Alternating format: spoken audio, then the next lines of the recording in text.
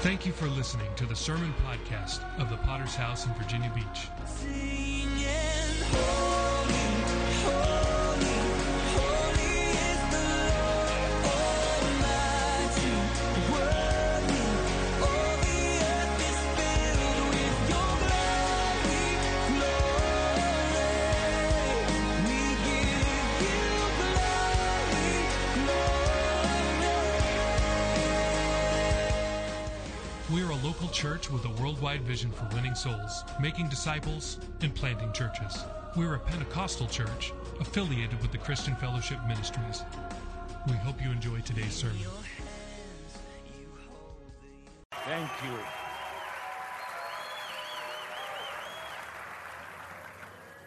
Pastor Warner's recuperating this morning. I'm taking his place this morning. If you have your Bibles, Acts chapter 17, I want to minister from that. We pride ourselves on being Bible preachers.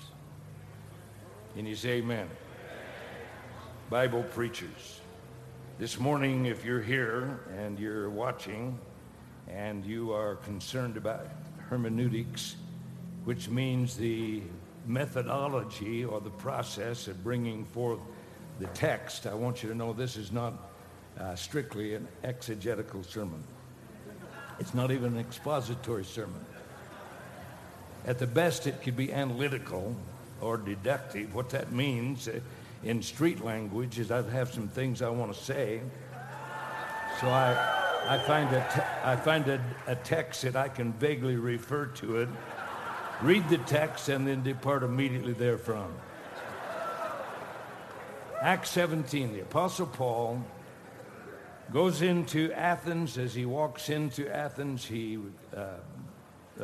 walks from the port of Perea into the center of the city. At every place that is possible, there's a grotto, there's an idol shrine, there are shrines to Jupiter, there's shrines to Zeus, there's shrines to Athena, there's shrines to Bacchus, and he begins to preach. He goes into the synagogue, he goes into the marketplace, begins to preach. They hear him, and they're intrigued by the speaking of this new doctrine. They ask him to come to the Areopagus and preach.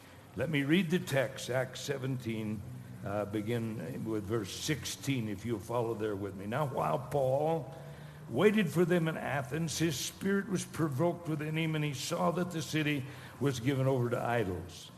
Therefore he reasoned in the synagogues with the Jews and with the Gentile worshipers, and in the marketplace, daily with those who happened to be there. Then certain Epicurean and Stoic philosophers encountered him. Some said, "What does this babbler want to say?" Others said, "He seems to be a proclaimer of foreign gods, because he preached to them Jesus and the resurrection." They took him, brought him to the Areopagus, saying, "May we know what this new doctrine is of which you speak, for you're bringing forth some strange things to our ears. Therefore, we want to know what these things mean. For all the Athenians and the foreigners who were there spent their time in nothing else but either to tell or to hear some new thing." Then Paul stood in the midst of the Areopagus and said, "Men of Athens, I perceive that in all things you are very religious. For as I was passing through and considering the objects of your worship, I even found an altar with this inscription, 'To the unknown God.'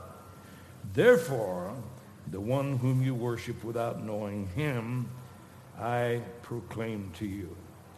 If you and I are to make known the unknown God, we're going to have to exercise some principles. This is what I want to preach about this morning. First of all, we're going to have to go outside the four walls to accomplish that. Secondly, we're going to have to recognize and use the dignity of the local church. And thirdly, we're going to have to genuinely be a fellowship, which means you share together in the work of God and in our resources. Outside the four walls. When I was a new convert, we went into Glendale, Arizona, which then was a separate city and from Phoenix totally and entirely. We street preached, and mostly we went into the park itself. There was a band shell. We would preach from that band shell. Now, there was not a great deal of converts. There wasn't even a great deal of an audience. But there was a principle that was triggered. One was in us, came a dynamic of public witness and public preaching that established a dimension in us. Secondly, I'm sure there was a spiritual dimension. We had various kinds of encounters that was involved in there. And so outside the four walls is something that we have established inside our fellowship, because there's dynamics that are triggered that are beyond the visible dynamics. Street preaching, street drama, movies, concerts, all of these work together, door-to-door evangelism. There's something involved. There's no church, genuine church. I'm talking about a church, not some mega entertainment center. There's no church that I know that is growing that is not doing a ministry outside the four walls. When we talk about this, we're talking about a reproach to the church world. They don't really have a passion for this. And Hollywood never spares an opportunity to put some kind of nut in one of their films, showing any kind of street preacher or someone with a sign hanging on him, the end is near. Well, it may be. Can you say amen? And they put forward some type of caricature or cartoon to ridicule anyone who's street preaching, street demonstrating. But I want to tell you, this is foundational to the gospel of Jesus Christ. I know no church that is growing that is not outside the four walls. Jesus and his disciples functioned outside the walls of a building. Can you say amen? Mark's Gospel, chapter 4, verse 1. And again, he began to teach by the sea, and great multitudes were gathered to him, so that he got into a boat and sat in it on the sea, and the whole multitude was on the land facing the sea. As we read this text, we're reading the Apostle Paul. This is foundational.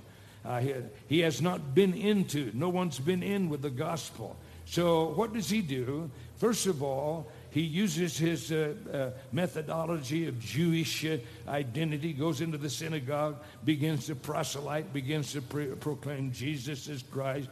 But he also went outside in Acts 17:17. Therefore, he reasoned in the synagogue with the Jews and with the Gentile worshipers, and in the marketplace daily with those who happened to be there. When I came to Prescott in 1970, I heard about a revival in Cottonwood, Arizona. Foursquare Church was having a revival, a little church. Philip Ovalle was the pastor. And I went over to that revival. Bob French was preaching in that. There was not over 35 people in that. There was no visitors. I doubt if any visitors ever came into that building. But as we were there, we're around the altar talking, and how are we going to get this gospel out? How are we going to get this to work? It was a very discouraging meeting, and Bob French began to say some ministries in Los Angeles area, California.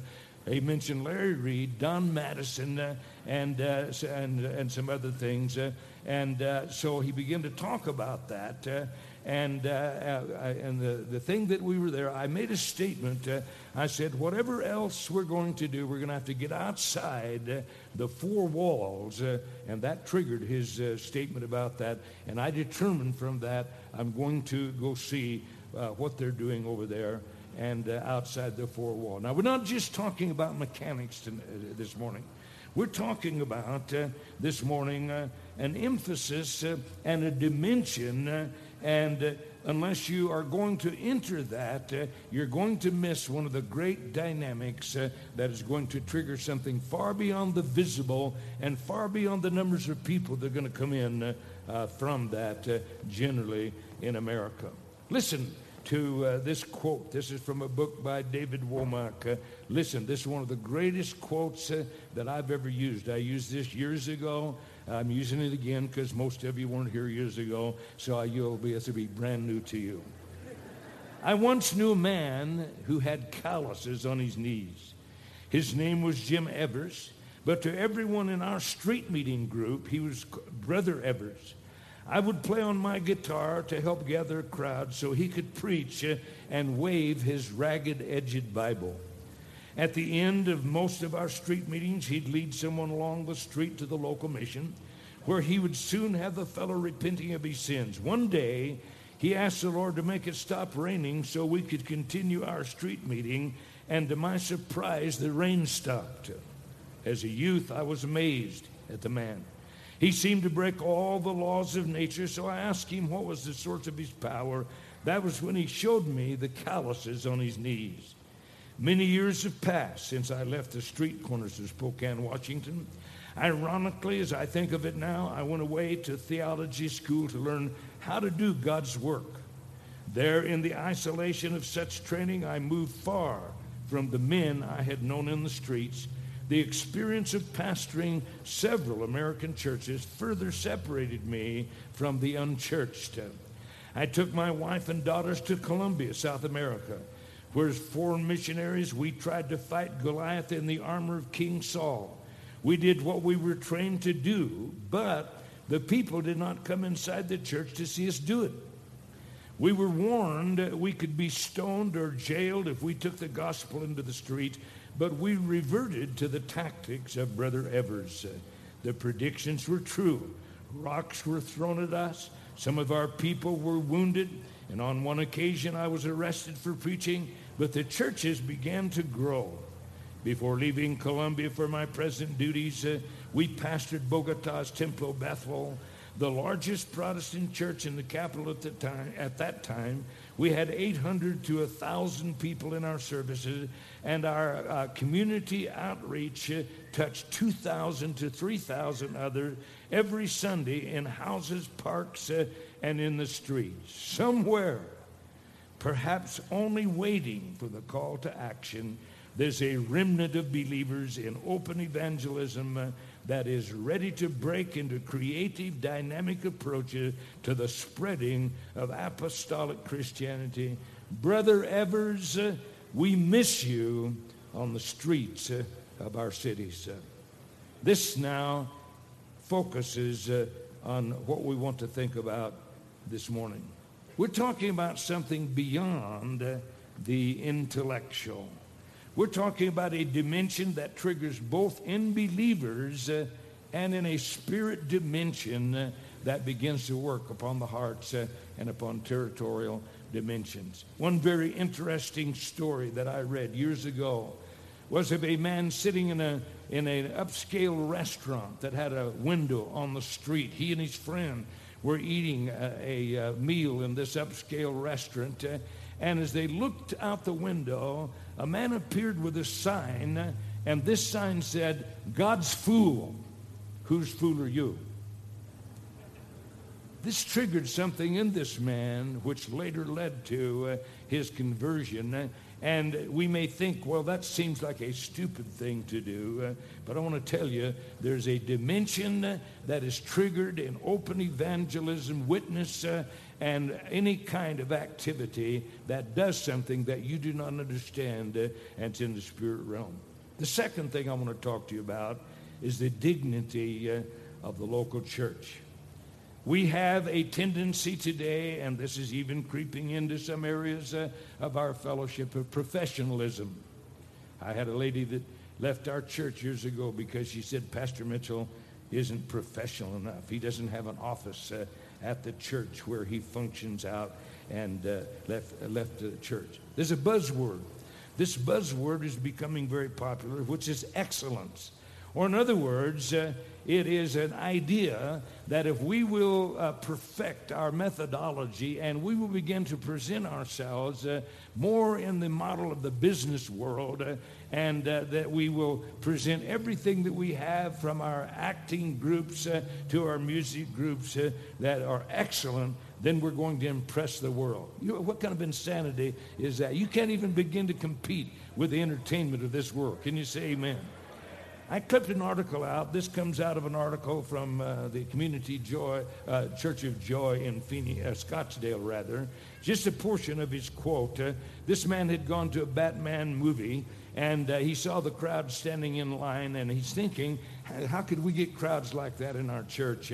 And he began an adventure of entertainment. But at any rate, before he got there, he was with Rick Warren and Bill Hybels and some of the other big shots in the church world. And they're trying to come to grips with how can you build numbers in your church. And let me give you this short quote. We knew that people didn't want to give anything. Well, I beg to differ with you. If you give them something to give to, they will give.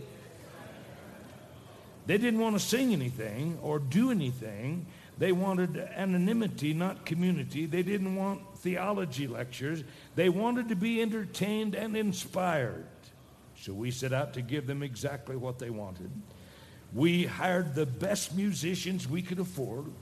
We used the best marketing principles and programming specialists for the gospel's sake. Attendance skyrocketed. More people began to come into our churches. Our church was a great organization, but something was missing.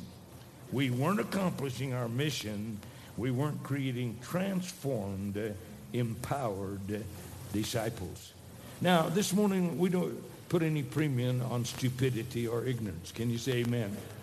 But you need to understand that most of the church world looks at us as a bunch of hicks. I'm the head hick.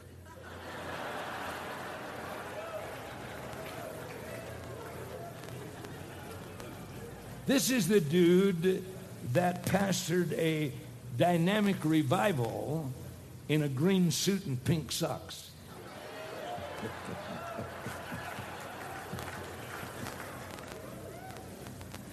We had one departed brother. He said, Pastor Mitchell has a little too much Arkansas for me. Well, what you see is what you get. But here's a profound dimension in the local church. Think with me for a moment. Everything that is needed for ministry, God places in the local church. Write that down, Pastor. That's one of the most profound sayings that you'll ever hear. It's in the local church. And in Acts 14:23, so when they had appointed elders, that's pastors, in every church and prayed with fasting, they commended them to the Lord in whom they had believed. Or in other words, these people had already been evangelized. They had a group of people that are studying the scriptures, that are worshiping God, but there has been no order established, and they go in now to set it in order, and what was needed was in that local church, and this is a biblical principle. In Acts chapter 13, verses 1 and 2, now in the church that was at Antioch, there were certain prophets and teachers, Barnabas, Simeon, who was called Niger, Lucius of Cyrene, Manaen, who had been brought up with Herod the Tetrarch, and Saul. As they ministered to the Lord and fasted, the Holy Spirit said, now separate to me Barnabas and Saul for the work to which I have called them. The great apostle Paul was shaped and formed in the local church. Think with me for a moment, because we have a completely disparate approach in many areas today. And the error that we want to note this morning is that not realizing that the seeds and the potential of everything that you need is being germinated in that local church. Pastor Ruby preached a classic sermon yesterday morning. If you were not here, you need to get that sermon, which is grow your own potatoes. The only fault with that, he didn't repeat that 25 or 30 times while he was preaching.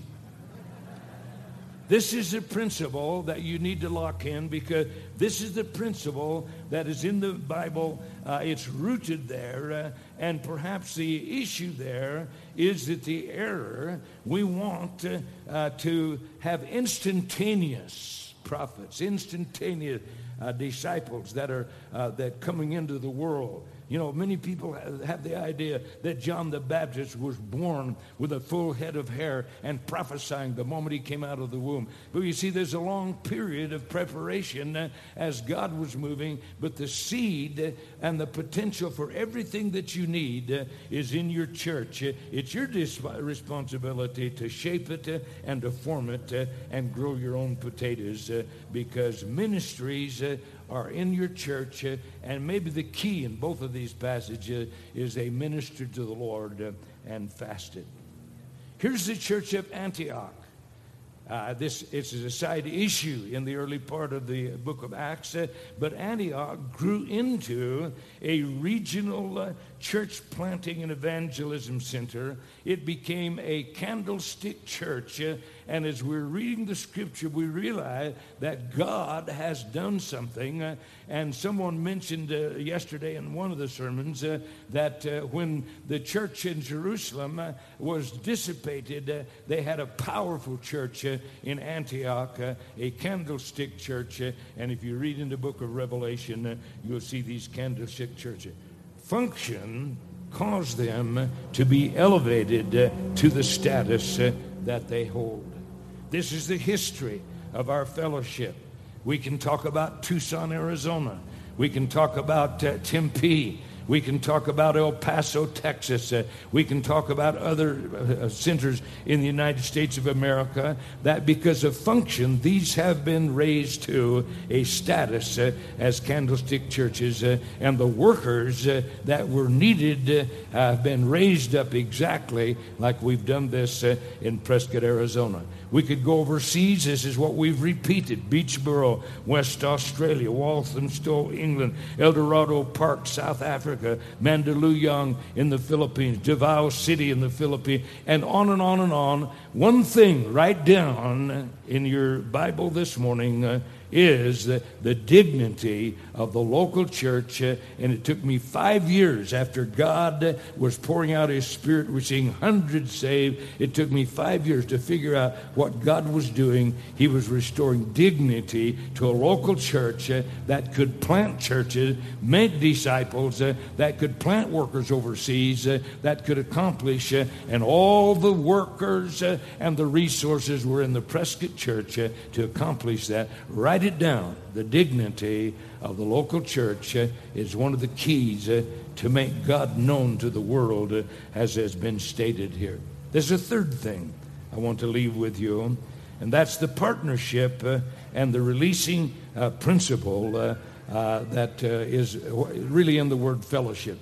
People use the word I'm a part of the fellowship. Fellowship. We're going to fellowship. Fellowship makes you want to puke.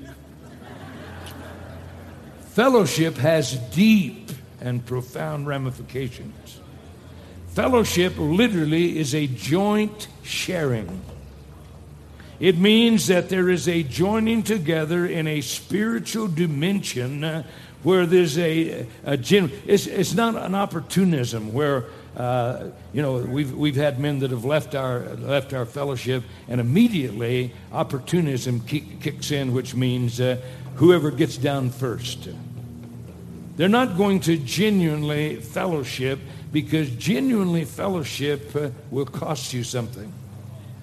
Genuinely fellowshipping together means that your heart and your spirit is joined together, and as it's joined together, whatever is needed to cause that to be propagated and continued, those who are part of a fellowship will do to see that it continues and go forward. This is opposite of the mega church trend today. Somebody just told me yesterday, I think, said, you know what they're doing is they have these satellite churches, and these satellite churches, they've got a video screen, and they put this up on a screen, and somebody comes together, and the satellite site, don't you have any disciples?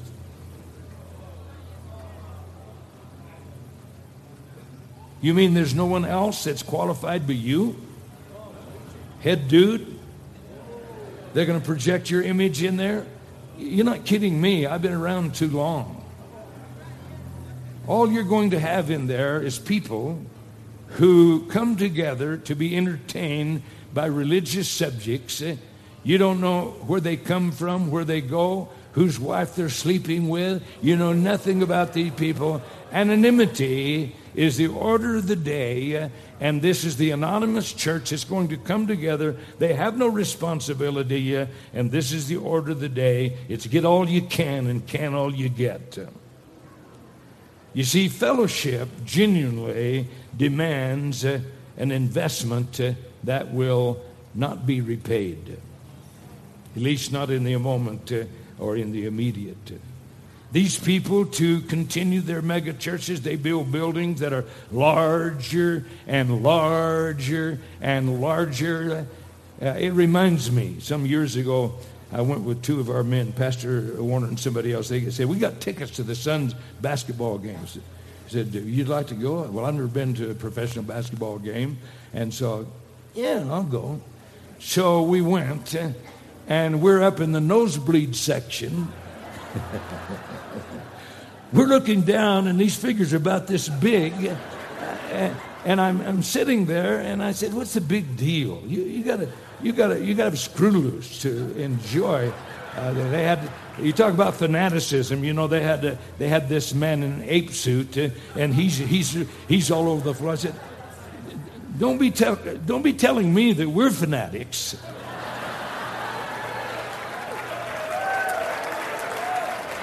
But here they are, and I thought to myself, life must be really boring for these people to get any kick or get any high out of this. And I get that same impression with the mega church thing, where you don't know anybody.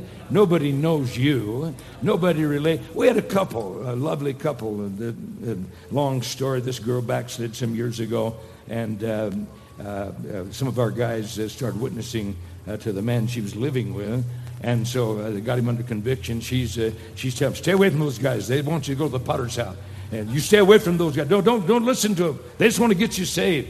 And so finally he did pray with one of our men on the job, and then he's talking to her. So she decides, well, we're going to have to go back to church. And so they went to a local mega church here. And so as they went in there, nobody talked to them. Nobody looked at them. They went there to get saved. They wanted to get saved. That's what they went there for. Nobody talked to them. Nobody acknowledged them. They went in. God said, well, we might as well go back to the potter's house. Is that so?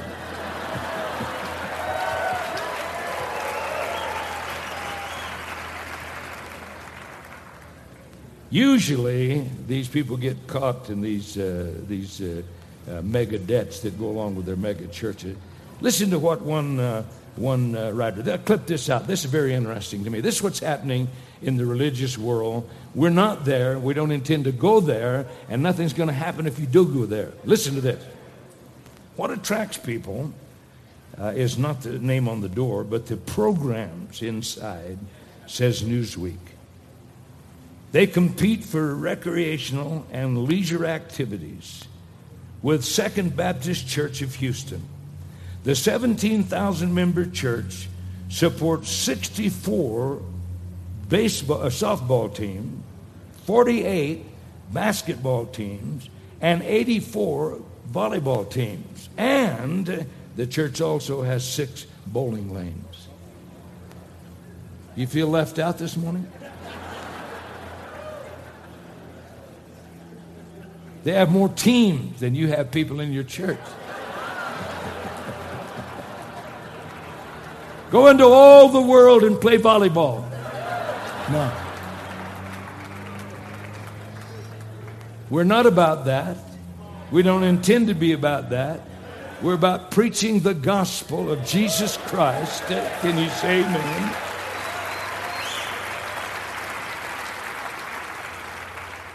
Our call this morning is to send workers and money partnering together to make the unknown God known.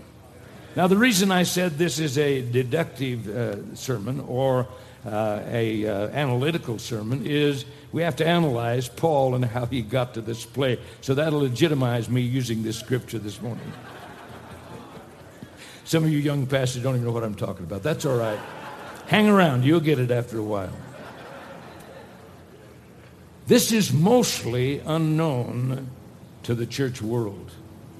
In the book of Philippians, the Apostle Paul says, you sent once and again. Are you still with me? This is what fellowship is all about. If you are skeptical and you came to this conference, you probably say, you know, those guys taking the offering are, you know, they're putting a lot of pressure on for money. Smile. Costs a lot of money to do what we're doing. And we're not doing it alone. Can you say amen? This is unknown in the megachurch world. Paul says you sent once and again. Well, you felt that last night. You felt that the night before. You're going to feel it tonight again. You're going to feel it tomorrow night. And you're going to feel it on Friday night. Can you say amen? Once and again. Philippians 4:16, for even in Thessalonica you sent once, the Thessalonica, you sent once and again for my necessities. Now, here's the Apostle Paul. He comes to Athens, and he hasn't been just doing this on his own. He's been working tent making when he had to. Other times you'll find clearly that he's asking for joint sharing. And in the book of Romans chapter 10, he says, how shall they preach except they be sent? And so Paul put a challenge out, and that challenge was a sharing together, and this is what our fellowship is all about. 2 Corinthians chapter 1, 15 and 16, and in the confidence, I intended to come to you before, that you might have a second benefit, to pass by way of you to Macedonia, to come again from Macedonia to you, and to be helped by you on my way to Judea.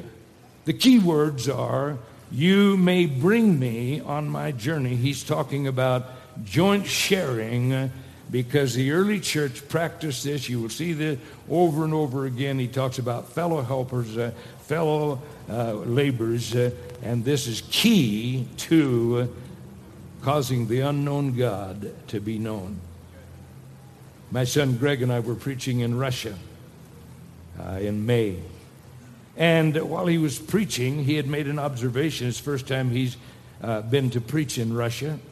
And he made an observation that he was a young disciple in Perth, West Australia, when the first worker was sent into Russia many years ago, and he gave in that offering. And so here he is preaching to 225 men. Some 20-something of these are pastors.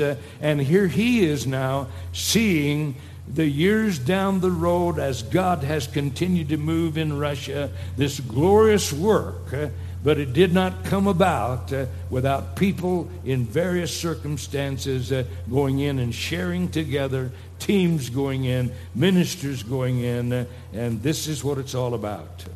Think with me for a moment, because we are joint sharers in the enterprise that we're in.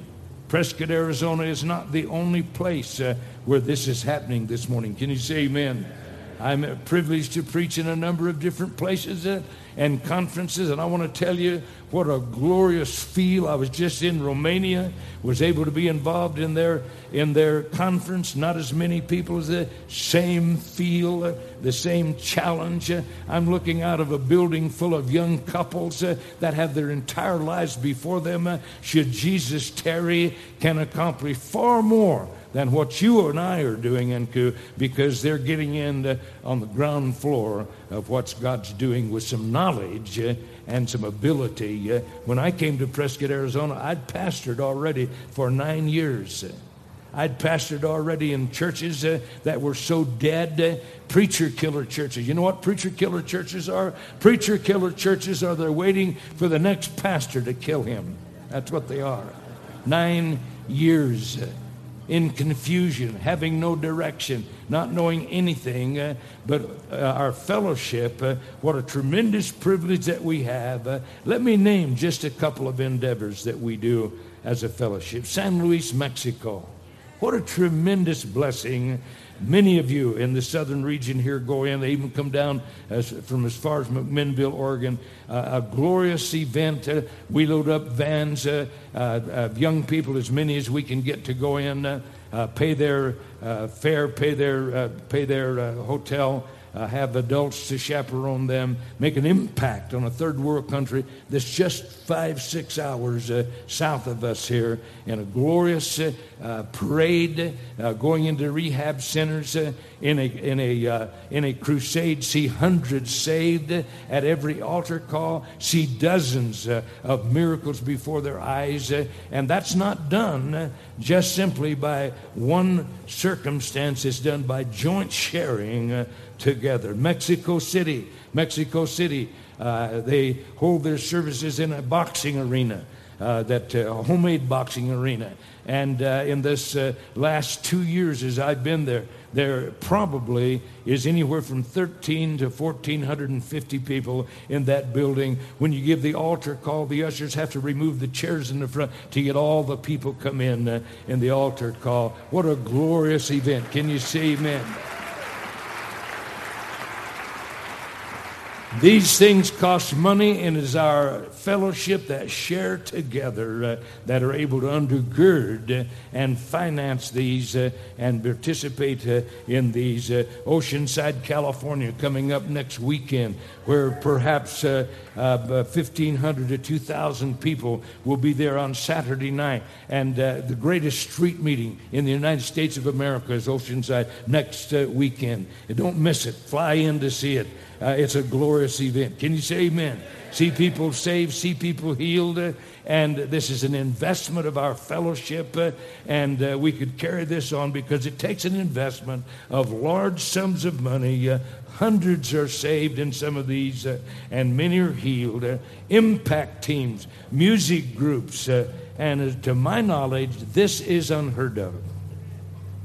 This world functions on me and mine. Can you say amen? This world functions on, what do I get out of it? Yeah, well, I know you're going to do that, but what's in it for me? There's nothing in it for you except a spiritual dimension. Can you say amen? And the joy of seeing people gloriously saved. We little churches of 15 people, they can bring their people to Oceanside or one of these events, and they see, wow, man, we're part of something big. Can you say amen? And when they see God's power made manifest, it's not because of an individual, it's because we are joint sharers together. Never forget that. This is a dimension that makes God known, the unknown God known. We have pastors, they pay their own fare overseas to preach crusades. Did you hear what I said? Pastors of 75 and 80 people who are able to raise funds from their own church to go overseas, do a crusade. That's unheard of in the church world. There's pastors that would dream of being involved in that, do revivals in the third world, do minister at their own expense in small churches. And here we have this principle in the Bible. 3 principles. Number 1, outside the 4 walls. Number 2, the dignity of the local church to disciple, train, finance, and send a worker out to plant a church. And thirdly, joint fellowship and sharing together. This is what will make the unknown God known. Paul writes to Philemon, and as he writes, he said, "I'm sending Onesimus back," and he says, "Count me a partner." You realize what that means? Count me a partner. He's asking for forgiveness for a slave that has apparently stolen money. And as he's stolen money, he's gotten saved in Rome. And Paul's sending him back now. And as he's sending him back, he's saying, I know that he stole money from you. You put that on my account. I'll pay it. Don't worry about that. And besides that, he said, you owe me your own soul anyway. That's joint fellowship. That's joint sharing. And as we look at this principle, then we find that this will make the unknown God known. I had a call, as Pastor Campbell said last night, from the same man in another country. When he called, I recognized his voice immediately. And he said these words, Pastor Mitchell, don't quit. Now, I don't know if they'd had a rumor that I was getting ready. I have no idea what brought. Don't quit. I said, well, I don't intend to. He said, this is the only fellowship that has the fire. There's no fire. These organizations, these groups, there's no fire in them. Well, there's some fire in ours. Can you say amen? Can you say amen? You had a senior citizen presenting fire last night.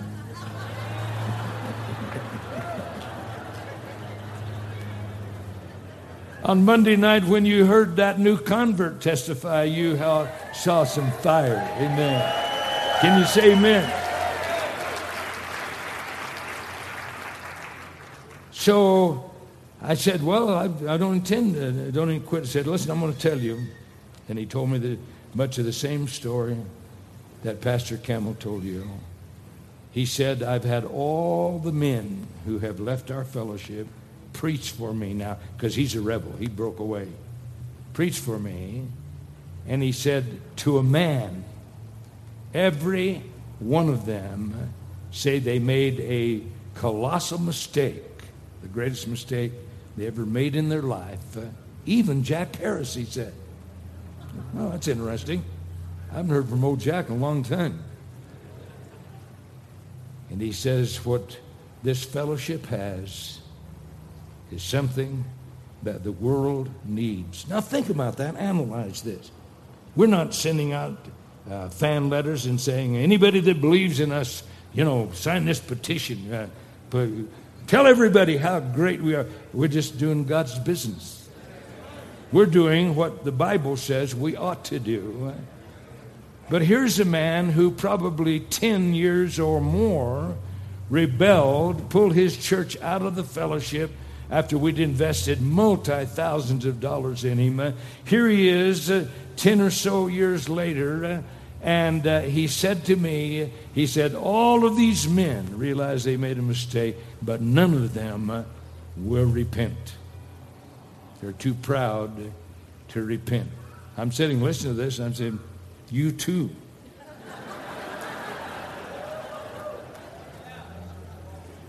What has brought this dynamic? Is it any genius that's up here? You're looking at the head hit, folks.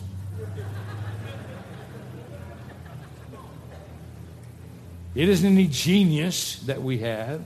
It's simply picking the Scripture up and trying to follow some of the principles that are there. I think it was Paul Stevens that preached the last conference. He talked to one of the men that left the fellowship. Listen to these statements. Write it down. Let it be burnt into your memory. Because this man, he said, what is the greatest regret that you have from leaving the fellowship? And he said, I can't trust anyone. Are you still with me? You can't trust anyone? Can't trust anyone. And I have to do all this by myself. The unknown God is waiting to be made known. It's not automatic, but it can happen.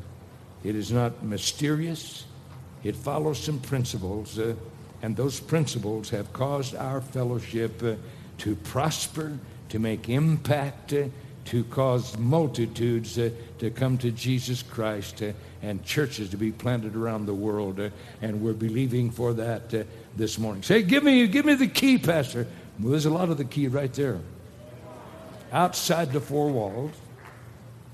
Inside your church, Pastor, are men that are waiting for you to shape them, for you to form them. This is going to cost you your life. See, what we're involved in will cost you your life. I have people all the time. They want the key. They want me to lay hands on them. Or you lay hands on me, and I'm willing to do that. I'm not opposed to do that. But the blessing is inside your church, and God's waiting for you to give your life, grow your own potatoes, and don't forget to share and join together heart and soul for the vision of world evangelism. Let's give God praise as our brother comes. We thank you again for listening. Do you want to receive updates from our church in your inbox? Make sure to sign up at our website, vbph.org. If this message has been a blessing to you, would you consider supporting our ministry with a generous donation? Please visit our website at vbph.org and scroll down to find the Give button at the bottom of the page. We would be so grateful for your support. Until next time, love God and love people.